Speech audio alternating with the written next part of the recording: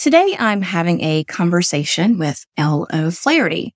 She is an attorney turned executive coach who shares her unique journey from the legal world to becoming a trusted expert in ADHD coaching. Elle, who also has ADHD, enlightens us on the strengths and challenges that come with this neurodiverse condition. From the legal community to the healthcare industry, we explore how ADHD individuals can excel in their professions and thrive in a neurotypical world. And as a bonus, we also talk about how leaders can create more inclusive work environments for those who are neurodiverse. So, if you're ready to dive into a thought-provoking discussion on ADHD, innovation, and creating an ADHD-friendly workplace, then stick around. You won't want to miss a minute of this fascinating conversation. Let's get started. Welcome to Life, Love, and Leadership for Physicians podcast. Here, we explore the central topics of intentional life design, boundaries, health, wellness, and leadership for physicians. I am dedicated to helping you create meaningful structures in your life that support both professional and personal growth. Hi, I'm your host, Dr. Rachel Miller. I've tackled some of the same issues that many of us in the medical field struggle with, such as creating meaningful connections, imposter syndrome, and having a life outside of the office. Join me each week as my guests and I tackle these topics and so much more, delivering content that shows you the importance of investing time into yourself beyond caring for those around you. Tap the follow button so you never miss an episode. Hey physicians, hey leaders, thank you for joining me this week. I have a special guest here. This is Elle O'Flaherty, an executive coach, and you have specific training in working with people who have ADHD and working with leaders who lead people who have ADHD and who are neurodivergent. And so I'm so happy you're here to have this conversation with me because this is something that's not talked about very much in the medical field as it relates to leadership. So thank you for joining me today. It's such a pleasure to be here. Absolutely. So I'd like to start off with, one of the things that I learned in our conversation earlier was that up to 68% of professionals don't disclose that they are neurodivergent. Why do you think that is? Great question. And that's such an unfortunate statistic. It all has to do with the ADHD stigma, which unfortunately is real and alive. And about more than 90% of neurotypical people have a negative association with ADHD. So there's a huge stigma. We're usually portrayed in media and TV, movies as like the butt of the joke and this funny thing. And it's always kind of the negative side of ADHD. A separate study found that of the people who do disclose, half of them are either overlooked for a promotion, they don't receive the accommodation they requested, or they end up being fired. So there are pretty serious repercussions when people do disclose sometimes. One of the things I picked up on what you just said, you said we. So I'm curious on how do you identify in this world of neurodivergent and ADHD? So I am very proudly a member of the ADHD community. I have combined type. Now under the DSM-5, there are 3 different types, which means that I have both the hyperactivity and impulsivity. And I also have the inattentive, sort of the daydreamy part. What the DSM-5 will tell you is all bad news. What it doesn't tell you is I really believe that my ADHD has been the complete secret to my success. From starting my business and just everything that's happened, it's honestly gotten me where I am today, and it's amazing. I always start out my presentations on ADHD with the strengths because pretty much no one does.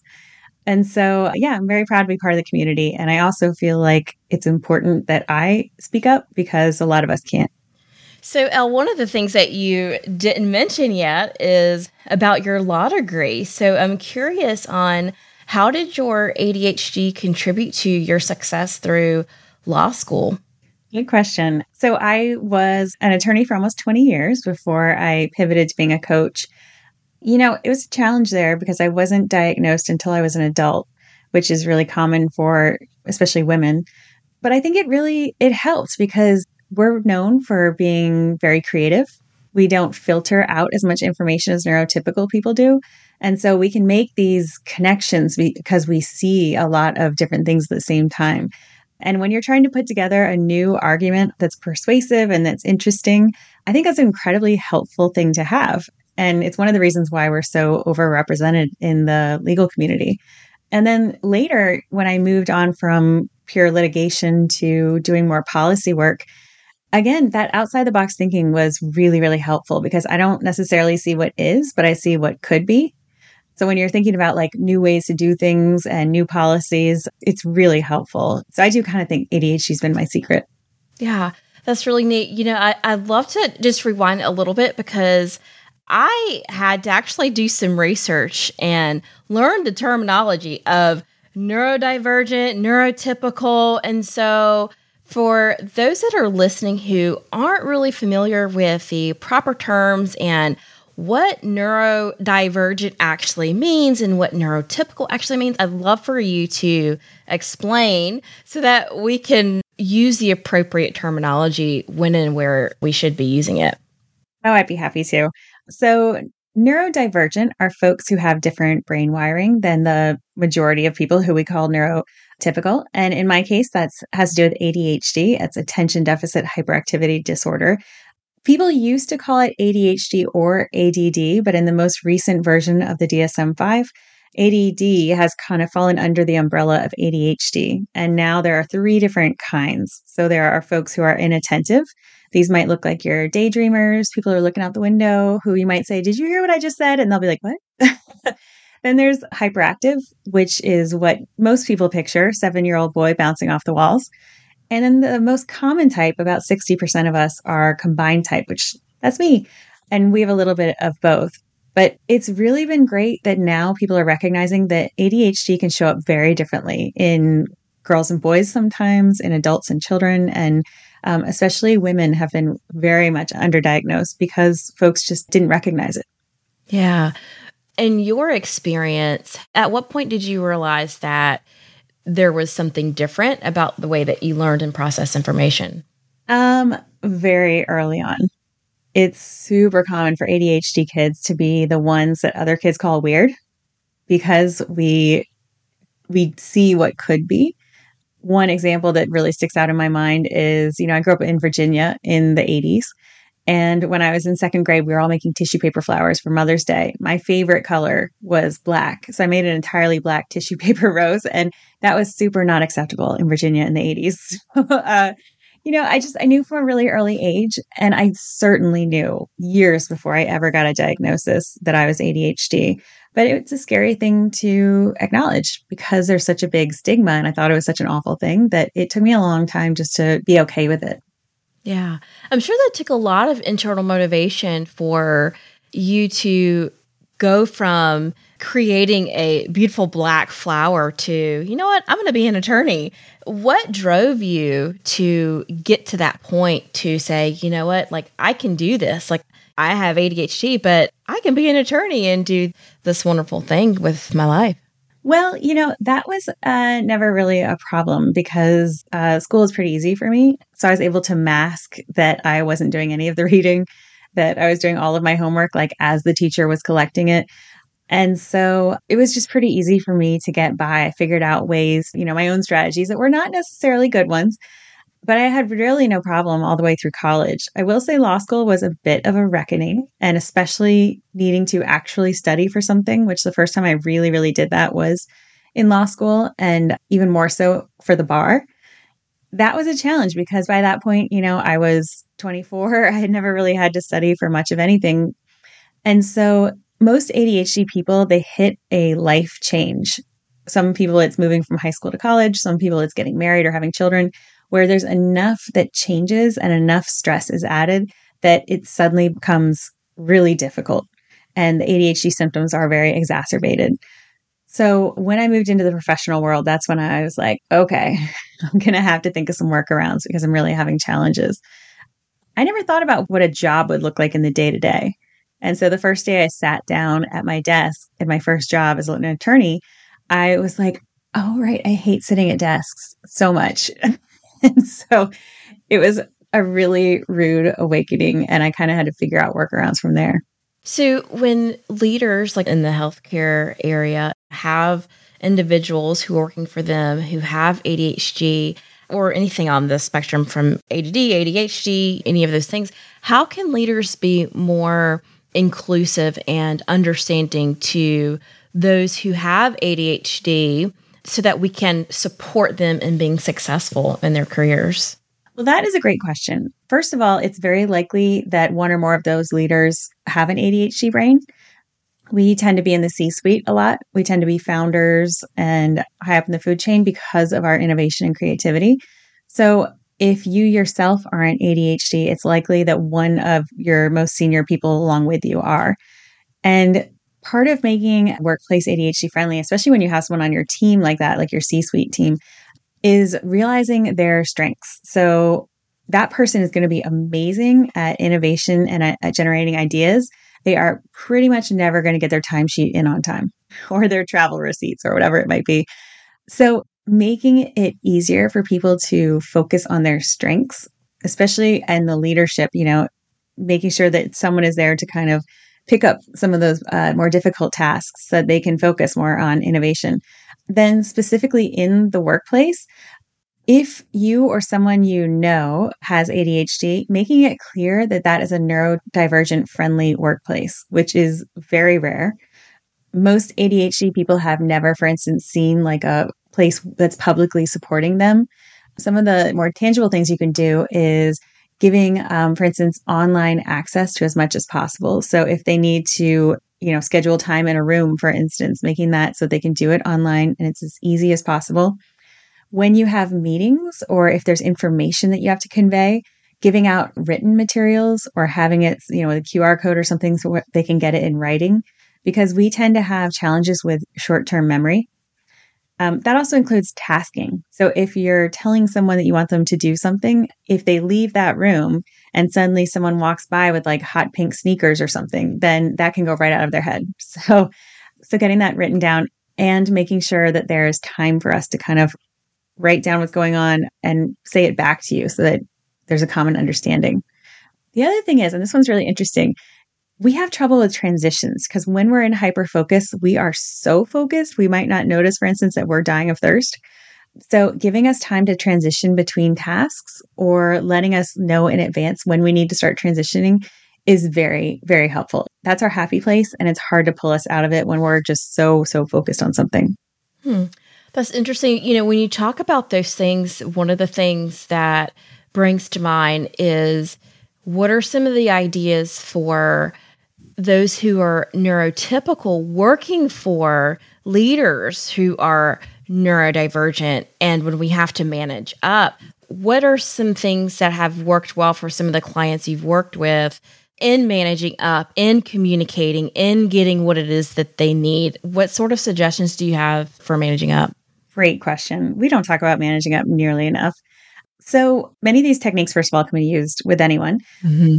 But for instance, when you have a meeting with your supervisor or leader, then going back to your desk, writing an email with what you talked about, and especially any decisions that were made, reiterating that, okay, this is what we've decided, and this is the next step that we've decided. I'm going to do that on, Tuesday, whatever.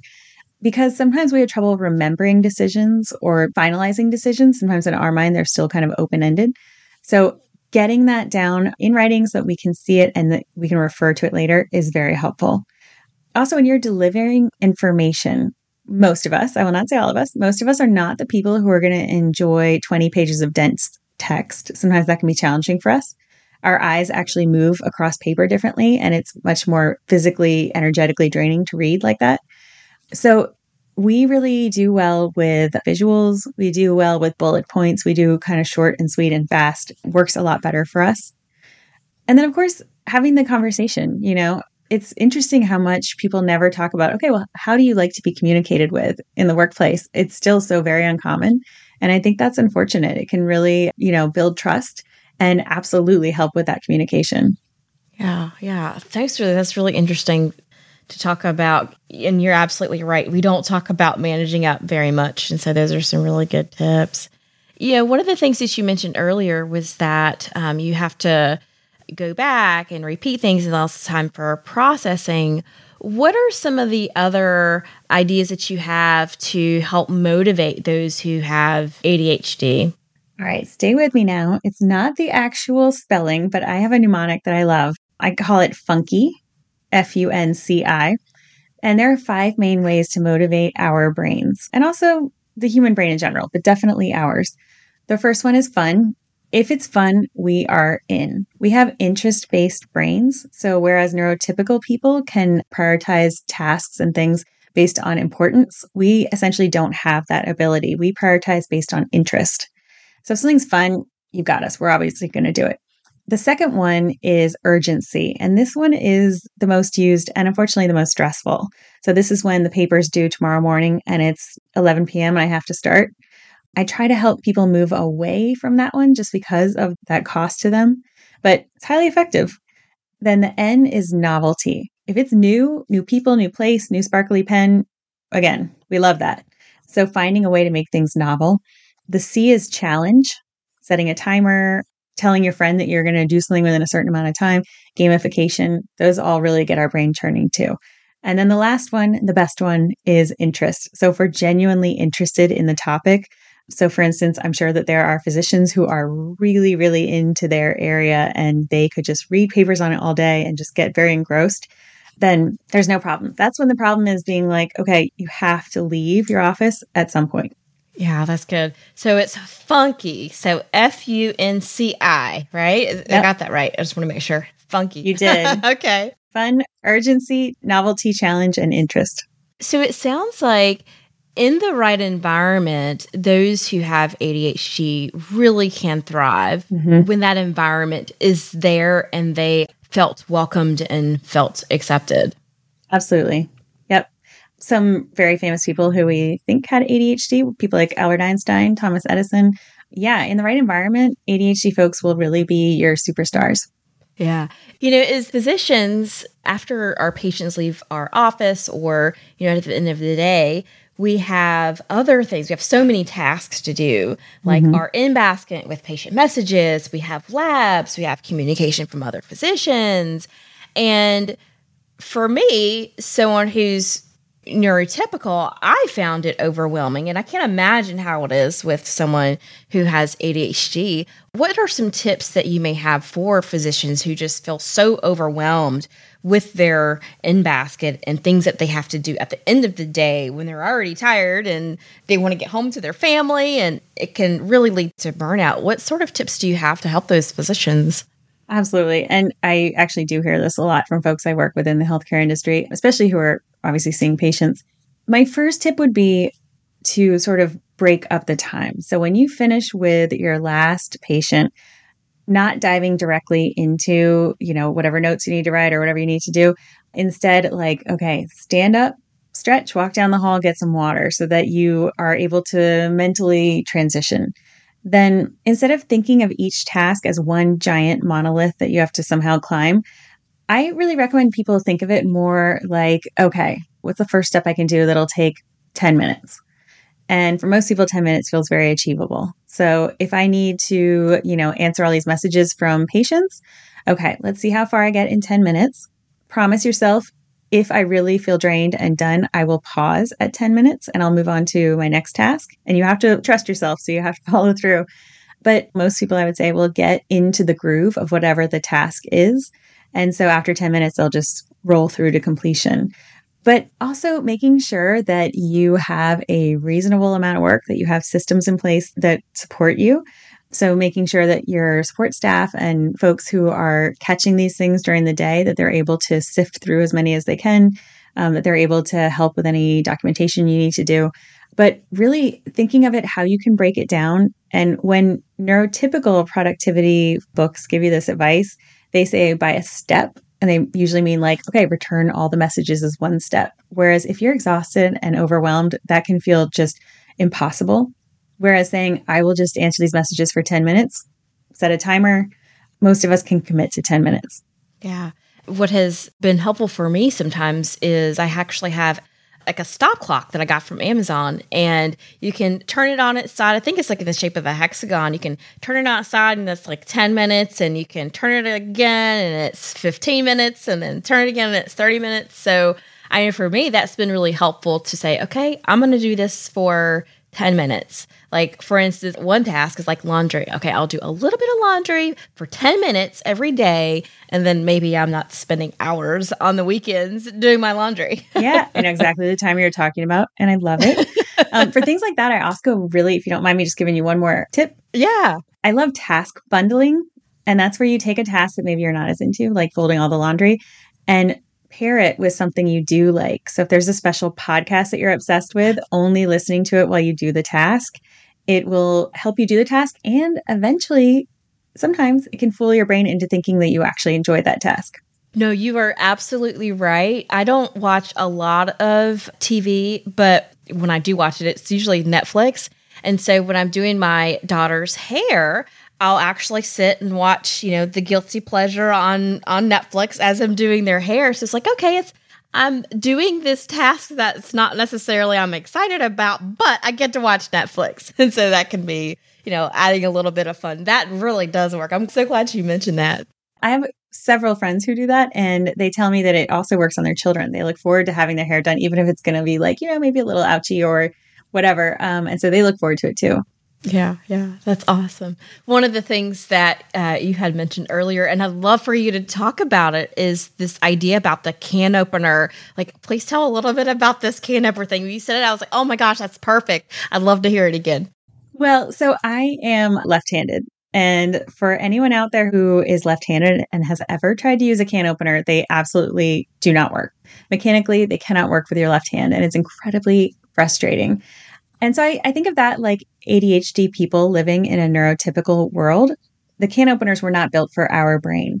But once we find the right tool, and after a very spectacular day of me gently opening the back door and tossing the can opener out into the backyard, my husband got me a left-handed can opener that made all the difference. And so finding that left-handed can opener for ADHD folks, it's like suddenly everything is just so much easier, because it works the way our brain works. It works the way we would have, built out systems and tools. So it's amazing. And it also makes us appreciate our brains a lot more.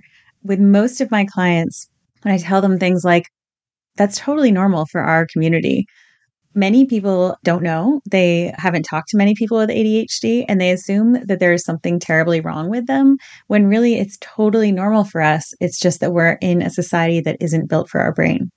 That's a wonderful analogy. So thank you for sharing that. So before we close, I'd love to hear a little bit about how you came up with the name of your company. It's called Interlace Solutions. It's very interesting. And so I would love to hear, where did that come from and how does that tie into the services that you offer? I'm glad you asked.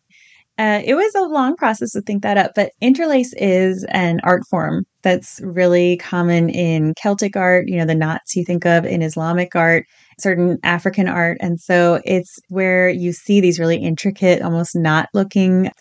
So the way I was thinking about it is, with coaching, I want to help people interlace the different parts of their personality, of their lives, and of themselves. And so through coaching, I help people to make those connections and to figure out how they can make their life better fit together. So that's where the Interlace Solutions came from. And yeah, we as a coaching firm, I do a lot of speaking these days. My coaches do 3 kinds of coaching. So we do executive, career, and ADHD, and they are fabulous. There's something about coaching and just being like unequivocally supported that's wonderful. If anyone is interested, our website is www.interlacesolutions.com. And I also have a LinkedIn newsletter. It's called ADHD Professionals and Execs. It comes out monthly, and I give lots and lots of tips as well as analysis on different things that are coming up for ADHD folks, and frankly, for anyone who wants to be more productive. So I do recommend checking that out. Awesome. Well, thank you for sharing. And before we end, I have some quick fire questions for you. Let's do it. Are you an introvert or an extrovert, or a little bit of both? Extrovert. Extrovert. Okay, fun. What part of the country do you live in? I live in Washington, D.C., and I have lived inside the Beltway my whole life. Awesome. What would your dream vacation be? Oh, gosh. I think it would probably be something that is a good mix of like really getting to see, how people live and learn different things, and also relaxation. I feel like all one or all the other is kind of a challenge. As far as place, take me anywhere. Yeah. I'm like, take me anywhere as long as I don't have to cook, right? That's a very good point. And the last question is, do you have any pets? And if so, what are their names and what are they? I do. I have a pit bull mix, and she's like Franken dog. Her name is Penny, and she's the most beautiful dog in the world. And I have a 15-year-old cat who is still, making it. And her name's Callie, and she's very sweet too. I'm a sucker for pets. Wonderful. Well, thank you for sharing. And thank you for coming to talk to me today. It's been a great conversation, and I've enjoyed learning a little bit more about what you do and the services that you offer, because this is something that's not oftentimes discussed, and it's something that is important that we should know as physicians and as leaders. So thanks for joining me. Thank you. I really appreciate your open-mindedness and your interest. It's lovely. You're welcome. Until next time, thank you all for listening, and stay tuned for the episode next week. Thanks for tuning in to this Life, Love, and Leadership for Physicians episode. Did you have an aha moment? I'd love it if you shared it with me on Instagram at Dr. Rachel Miller MD. That's Dr. Rachel Miller MD. If you love the show and want to hear more, follow the podcast and give me a rating and a review. If there's a specific topic you'd like for me to cover, or a guest you'd like for me to have on the show, please let me know. I'd love your suggestions.